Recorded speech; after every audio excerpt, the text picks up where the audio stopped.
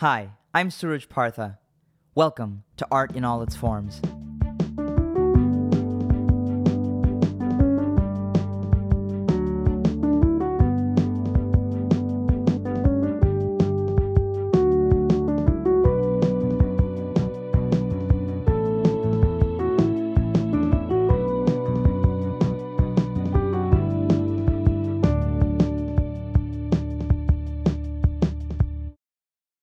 Thanks so much for listening.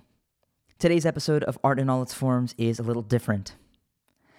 As an artist, one of the most important skills you have to learn is how to handle setbacks. Whether it's a job you couldn't book, or a certain artistic work that didn't find the success you wanted it to find, or any one of the numerous ups and downs you experience in your life, you have to be able to pick yourself up off the ground and keep moving forward. And it's really difficult sometimes. Especially when you've been at it a while and it feels like you aren't making the progress you deserve. I recently experienced an infuriating setback as an actor, and as a way of processing it, I called a bunch of my friends and asked them about their setbacks as artists. They were kind enough to speak with me on the record and for this podcast. This episode is going to be in 2 parts and in 4 acts. Part 1 is being released today, and obviously you're listening to it right now, and part 2 will be released on Monday. It's a little different than the interview episodes I've done in the past, and so I will be providing a little bit of commentary before each of these conversations. So I'm going to put on my best Ira Glass This American Life impression, and here we go. Act 1, Patematos. I recently did a play with a few friends of mine on Zoom and had the chance to work with the new director. Her name is Vitória Vasconcelos, and she is from Brazil, and she graduated from the University of Southern California's School of Cinematic Arts. The two of us ran in similar circles throughout our time at USC, but I hadn't met her until recently. She was really wonderful to work with on the play, and when I reached out online asking for friends to tell me their stories, she told me about a serious injury she had and how it affected her artistic trajectory. She spoke with me on Zoom from Brazil. I'm really interested to hear about this injury that you had. So sort of tell me this story. Set the scene for me. Well, I can go ahead and tell you that this is like the truly, truly crazy thing that happened in my life so far. So what happened was in 2018, I was going from sophomore to junior year, and the first semester I was in Australia studying abroad. It was actually my first semester as a film student because I had just gotten into SCA and I was studying in the film school in the University of Melbourne. And it was a super transformative semester for me. I made my first short film. I acted in other people's films in Australia, made a bunch of film friends, learned so much about the kind of filmmaker that I wanted to be and the kind of movies that I wanted to make. But it was a really tough semester, a lot of work. My friends were all gone for the summer. I was feeling super lonely. So I wrote this short film based on a lot of things that I learned in Australia. And I wrote a short film and I reached out to my friend Evan about it. And I asked him if he wanted to direct it and I would just act. And then he's like, yeah, let's do it. So we started like this guerrilla thing, reached out to a lot of actor friends. It was a low-key project. And then, but it was really kind of like, it was giving me so much joy and hope during the summer that was already kind of sad because nobody was around. And it was so hot too. Yeah, LA, South Central in the summer is really hot and dry it's too. It's ridiculous. Yeah. And I'm from Brazil. I mean, when I say things are hot, it means that they are. So I reached out to Evan and we started working on this with a bunch of other friends. And we started shooting it. And on the second day, there was a scene. And this was 2 blocks. Do you know Taco Bell by USC? The one close to Smart and Final. Oh, on the other side. Yeah. Yeah. Right. I know that is. So, 2 blocks from that place, like it's literally there, like in a street that a friend of ours who was in helping out with the movie lived there. And there was a scene that was in the script, and my character was running away from some paparazzi, and she grabbed a bike and biked off a driveway to the street, and the people were like running after her with cameras and things. Okay, I can see that you can tell. I'm already like, oh my god, oh no. Okay, but continue. And we had done this several times. Like it was just me grabbing a bike, biking from the driveway to the street. And then, and the thing was that people were after me, the actors after me, pretending to be paparazzi and like newspaper people. They were yelling after me. So it was not like a quiet scene. A lot of the times I would bike to the street and a car would come, because also that street is super like low key, like it's really quiet, it's residential, so nobody's running, it's not fake, you know? I was also going to say that, you know, like if this was a very high budget film, you could close off the street to do this bit. But, you know, obviously you guys don't have the money to close off, you know, a residential street in LA. Right. This was like so low key and like, you know, so guerrilla. I think this was maybe, this was the second film that the second film that I had written, I think. It was really like early on. Yeah, but it was very loud, so a lot of times I would bike and then I would see a car coming and then the car would notice me because of the noise, and then I would just turn the bike around. And then I remember Evan saying, "Oh, let's do like one more, like let's just do it again." And so we did this, but this time there was a car coming and he didn't see me at all. And I remember like stopping my bike and looking at the car, waiting for him to stop because there was still some distance. It wasn't like immediate, like, but then I don't know if he was on his phone or he just wasn't looking. So he just completely hit me. And only after hitting me, he stopped the car. So you could hear like the brake sound. And I mean, this that I'm going to say now is according to the people that are there, because I don't know exactly, but what Evan and people on set said was that I just flew like high from the ground and then I fell like butt first. And I remember just being in the sort of like the road, like really, really hot. And I was just wearing like a shirt and shorts. Like I was not very protected. And I remember being on the grass, trying to stand up, and Evan just pinning me, telling me not to move. And I was just trying to stand up. I wasn't really understanding what was happening. And I remember someone coming and looking at me and just being like, "Oh shit." Like just looking at me and like shaking their heads and then looking at my leg.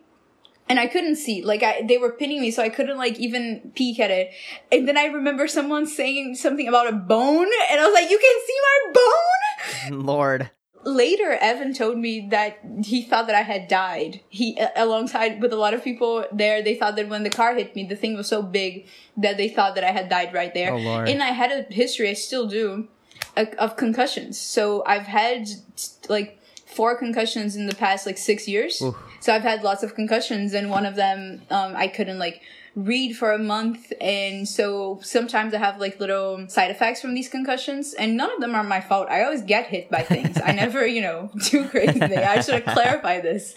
But the ambulance came and they gave me like lots of morphine, and I got surgery like the day of. And when I stopped being like high on morphine, I called my parents, who were both doctors. My dad is actually a surgeon. He's an orthopedic surgeon that does exactly that. And they flew and took them like 2 days to come from Brazil to the US normally. So they came after the surgery, they arrived. And I mean, what happened to the leg was that, it broke next to my foot and the bone was sticking out.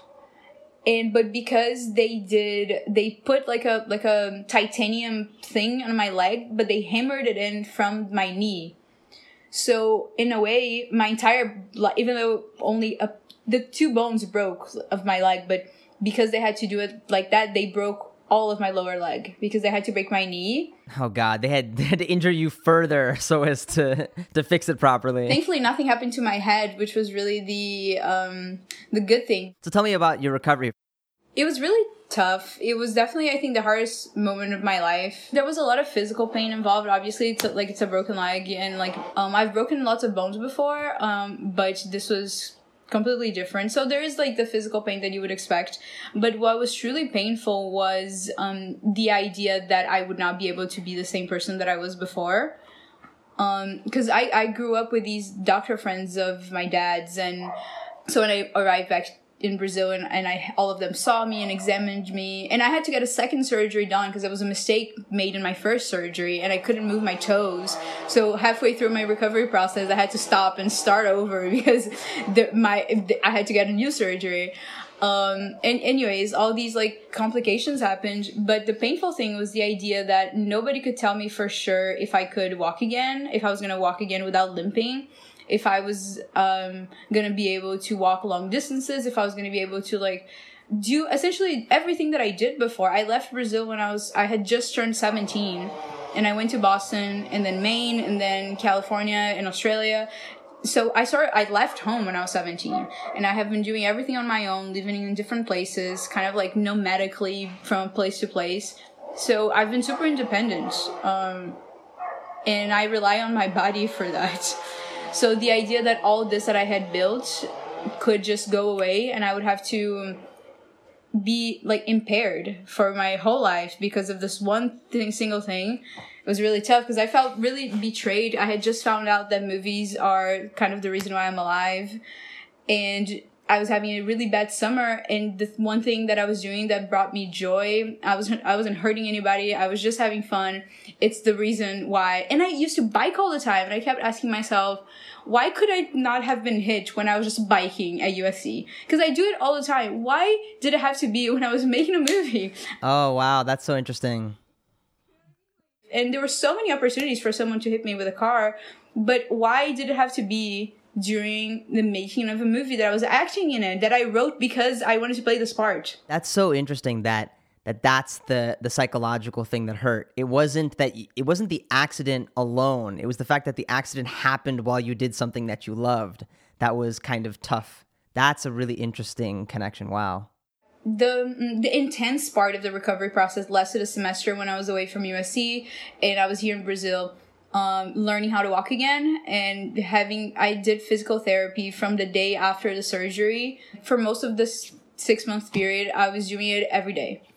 It was really a matter when I got told by everybody that nobody could tell me, oh, it's going to be fine, just do your physical therapy, and in a couple of months you're going to be off this wheelchair, you're going to be walking again. When I was told by everyone this, then the moment that I was like, absolutely not. That is not an option. It's that there is not a chance that I will limp. It's something detrimental to my life, and it would jeopardize all the things that I work for. There is not a chance. I'm not going to be the same when this recovery process is over. I'm going to be better. So I did physical therapy every day when the doctor advised twice a week. I did it every day. I was off the wheelchair a month before the predicted, and then I was on crutches, and then I was on a walker, and I moved a lot faster. But during the 6 months that I couldn't even walk properly, I was in 2 movies. And I was just I'll show you filmmaking. You're not going to get rid of me that easily. No, I just couldn't, but it was really, psychologically it was really tough because I felt prosecuted by the world. Like, how is it that this one thing that I know that I can do, I'm gonna get hit by a car while doing it? Like, that's unfair. It's kind of like in Harry Potter, like the wand chooses the wizard situation. There's a famous Brazilian actor who says that her advice to young actors is don't do it, find anything else. If you can't do anything else and you love that thing, then do it. But if you really, really, really cannot stay away, then come back. The whole process of recovery from, medically speaking, took 2 years because I was not allowed to do a lot of things. Like, I couldn't jump and I couldn't run and I couldn't do any impact things for 2 years. And then after that, I was released. Last year, I was released from everything and I could just do whatever. Congrats. Yes, thank you. So you made a short film based on this. And then how would you say, just the psychological impact of all of this, has it affected your work at all? Do you feel that there's something that's different about the way that you look at the world? Absolutely. I think that I after the accident, I started seeing all art as just a transformation of pain. And I started believing very strongly that the one thing that unites everybody is not money, is not desire for happiness, is just pain.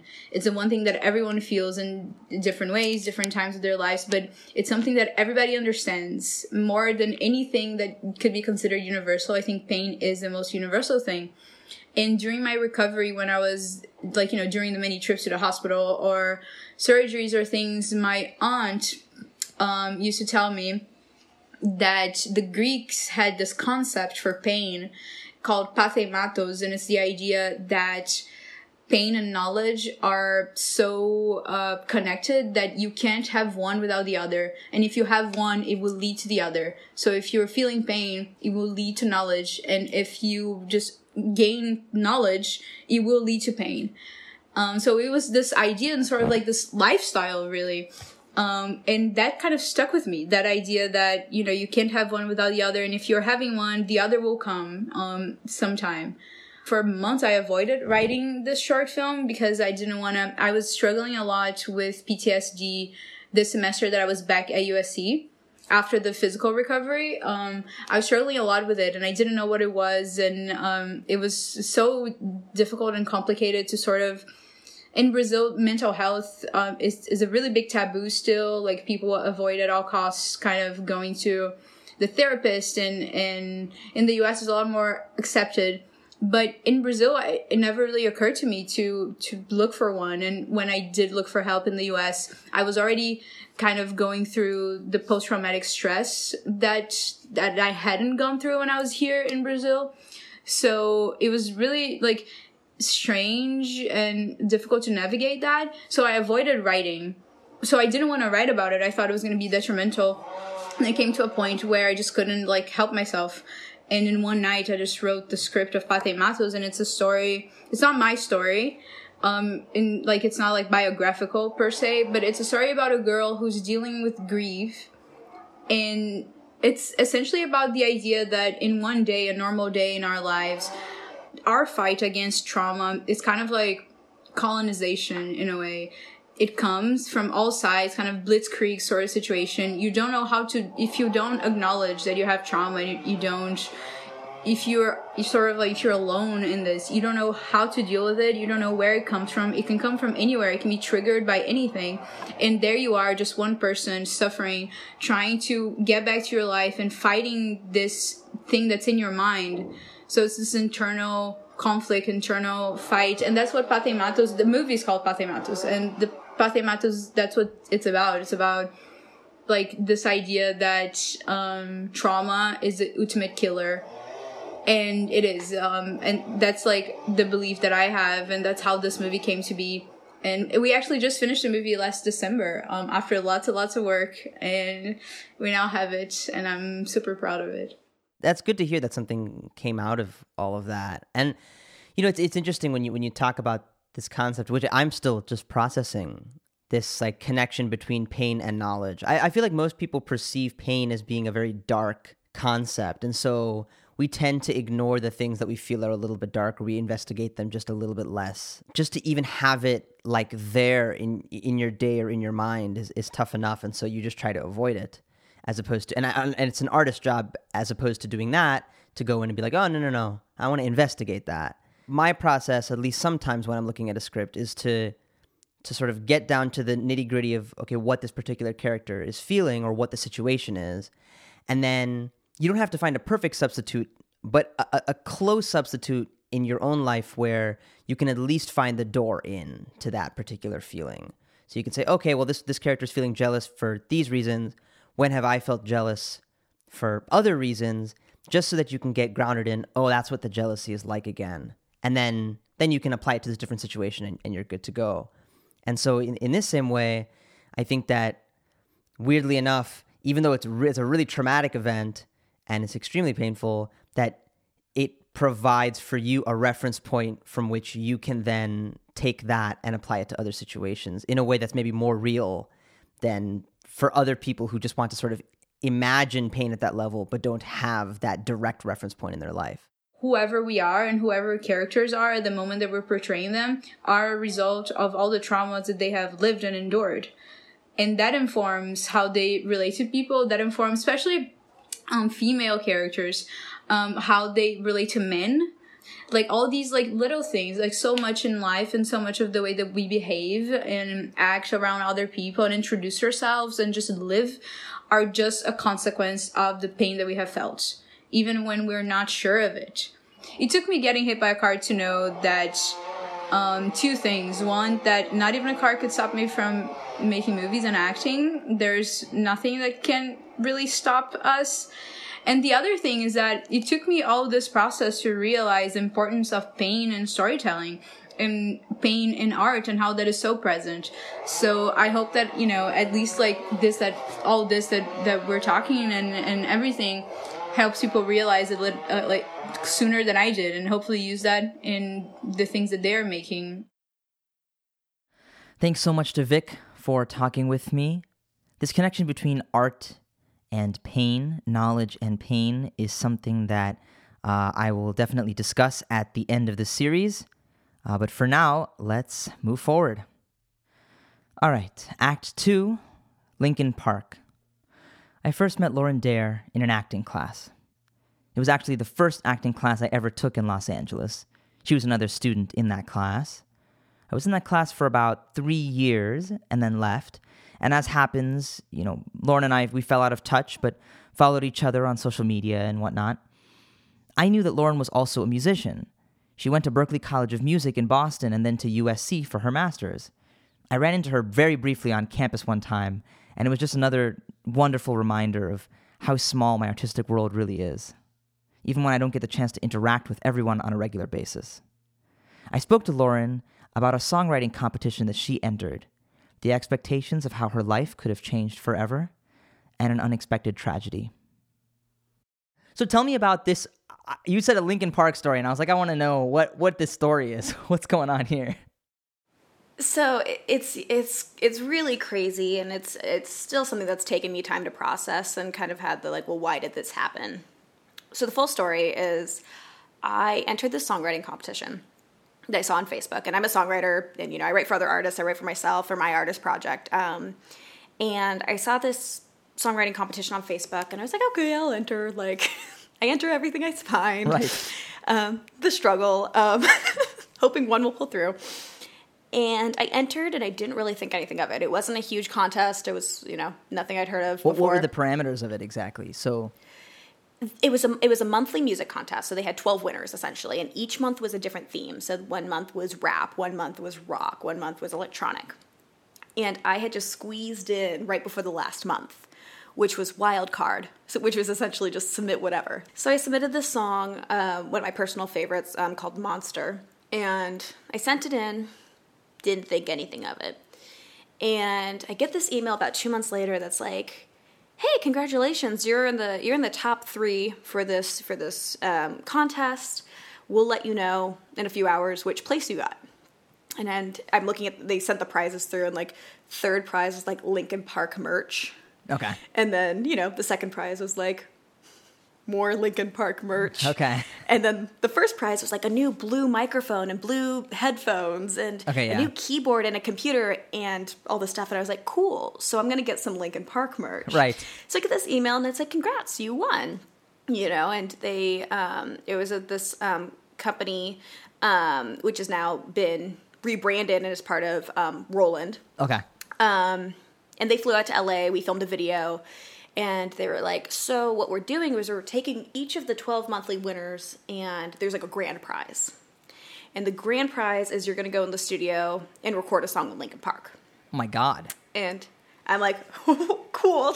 Wow, this Linkin Park merch has now, been upgraded to Linkin Park. And the little emo child in me that listened to Hybrid Theory on repeat, cool, while I internally freak out.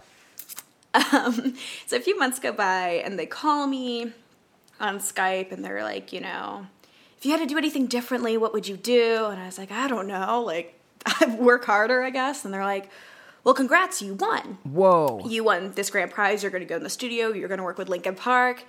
And I lost it. There was a video on YouTube. They filmed the whole thing. They put it up. And they're like, we're going to announce it on Wednesday. And I was like, fantastic, cool, sounds great. And they're like, your life is going to change forever. I hope you know, no, your life is going to change. So Wednesday comes around. The band posts it. And they're like, congratulations, we'll see you in the studio. It got 2 million views on Facebook. It was this whole big thing. News sites everywhere were picking it up. And that was announced Wednesday at 9 a.m. Mm-hmm. Thursday at 9 a.m., Chester Bennington killed himself. That's right. And it was a 24-hour turnaround. And Wow.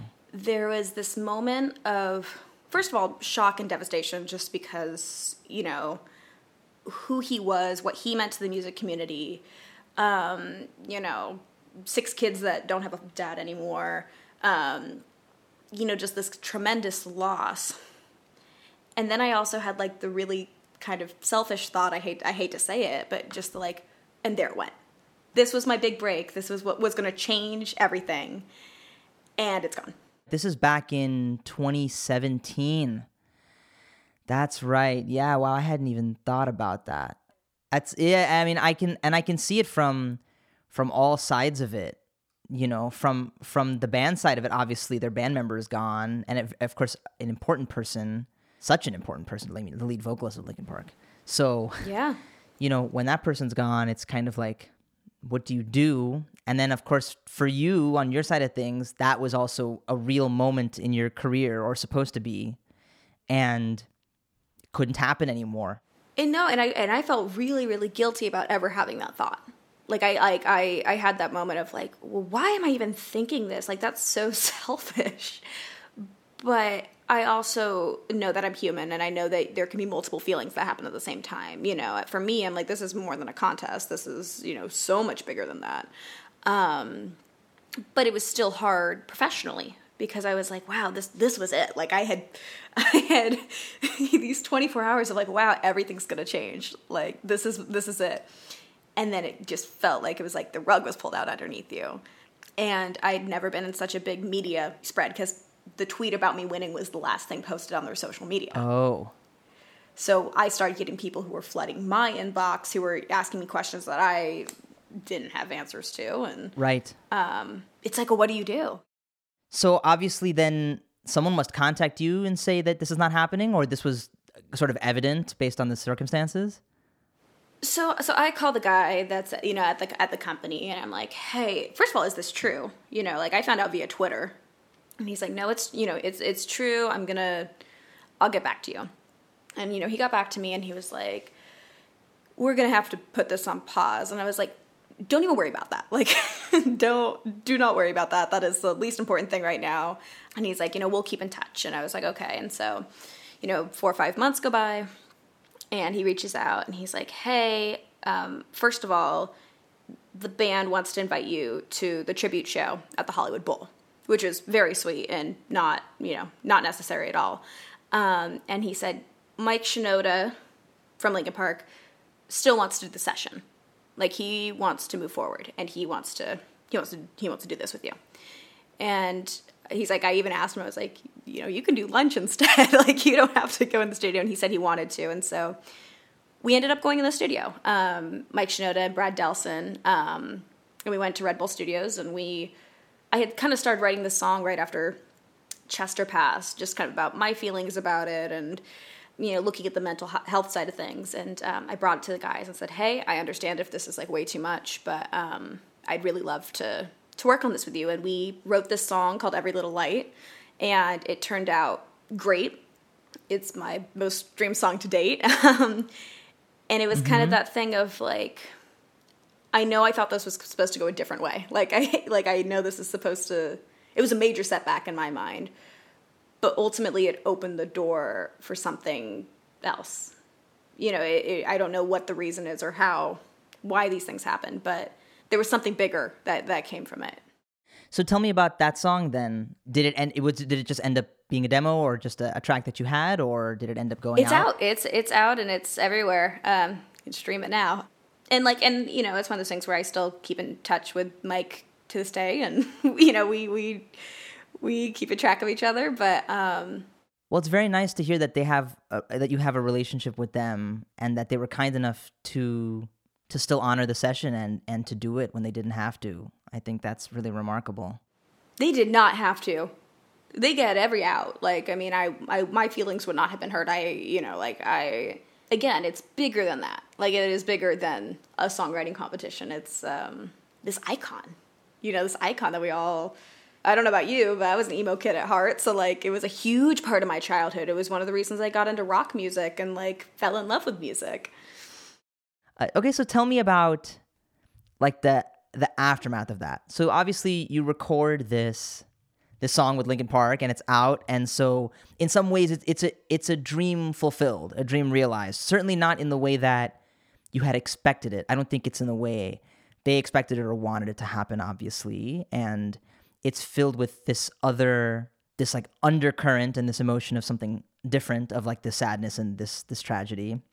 Nonetheless, there's a song and there's music out of it, and that's something beautiful. And then tell me about how you then sort of go on with your life, and then you have to obviously move forward. So what happens then? How does that feel?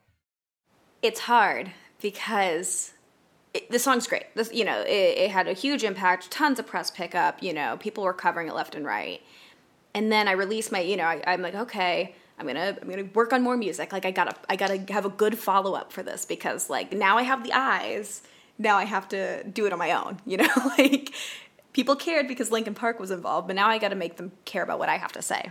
And I've released several singles since then, and it's hard because it doesn't have the same impact sometimes, and you have to work a lot harder. Like it was that idea of like, oh, it's all going to be made now. I'm going to have this built-in fan base. And like, yes, I did get fans from that who love my music and stay for my music.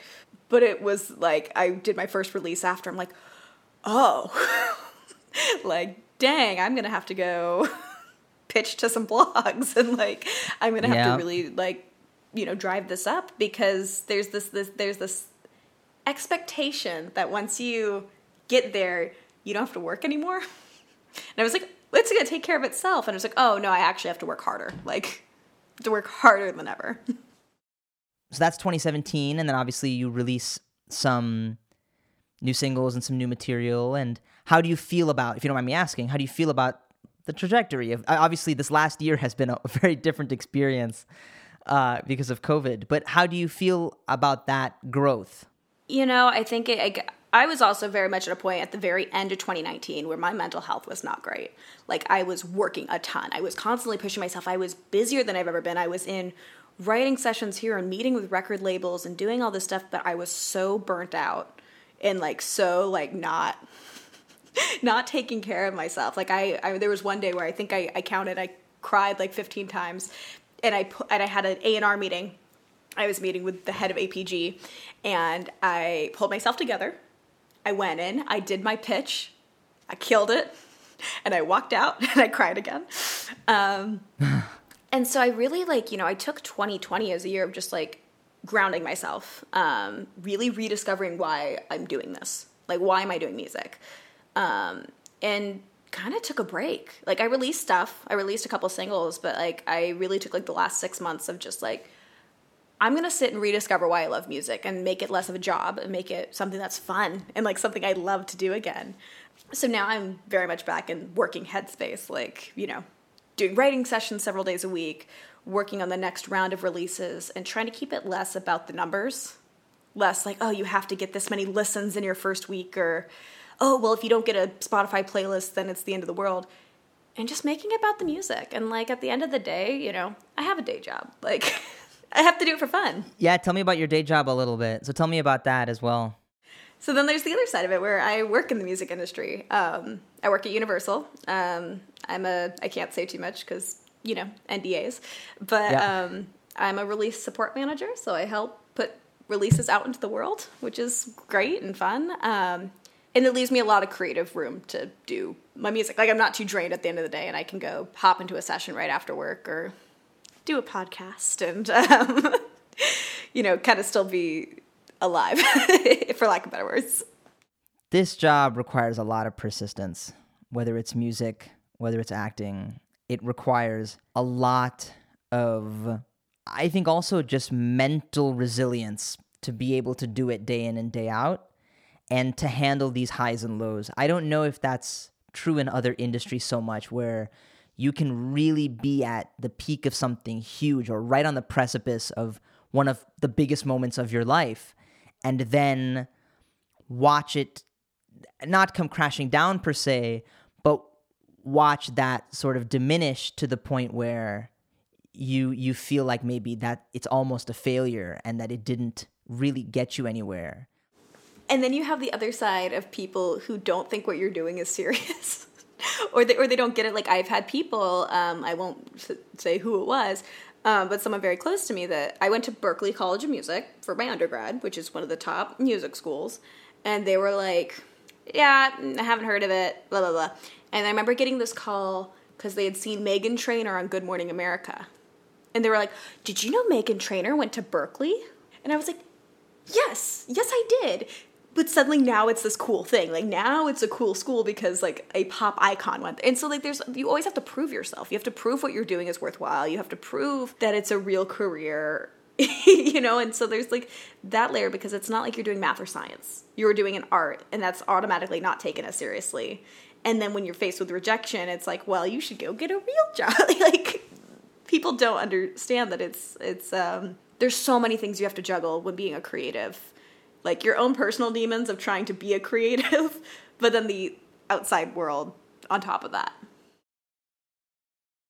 And a special thanks to Lauren Dare for talking to me as well. Act 3 and Act 4 will be coming on Monday. Someone talks with me about my story, which isn't unique or original, but just a regular day in the life of an actor. And Part 4 is with a very good friend of mine who doesn't book the job he thought would be his dream job, only to go on and do bigger and better things. Stay tuned, and thanks for listening.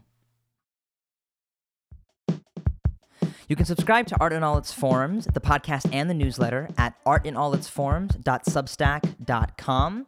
You can also subscribe to the podcast on any of your favorite podcast apps.